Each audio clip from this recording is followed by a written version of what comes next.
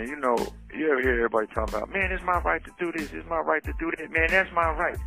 Well, motherfucker, first of all, everything ain't your goddamn right. Now, it's inalienable rights.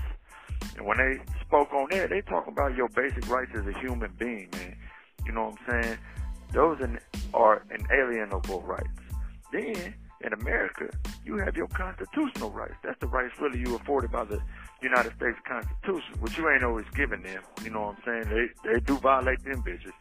But my whole point, man, at the end of the day, even when you put those two together and come up with all the rights you afforded as a human being and under the Constitution, everything ain't your motherfucking right, man. You know what I'm saying? It's not your right to drive around this bitch drunk, because driving drunk is against the law. You crash into a motherfucker, kill a motherfucker. You see what I'm saying?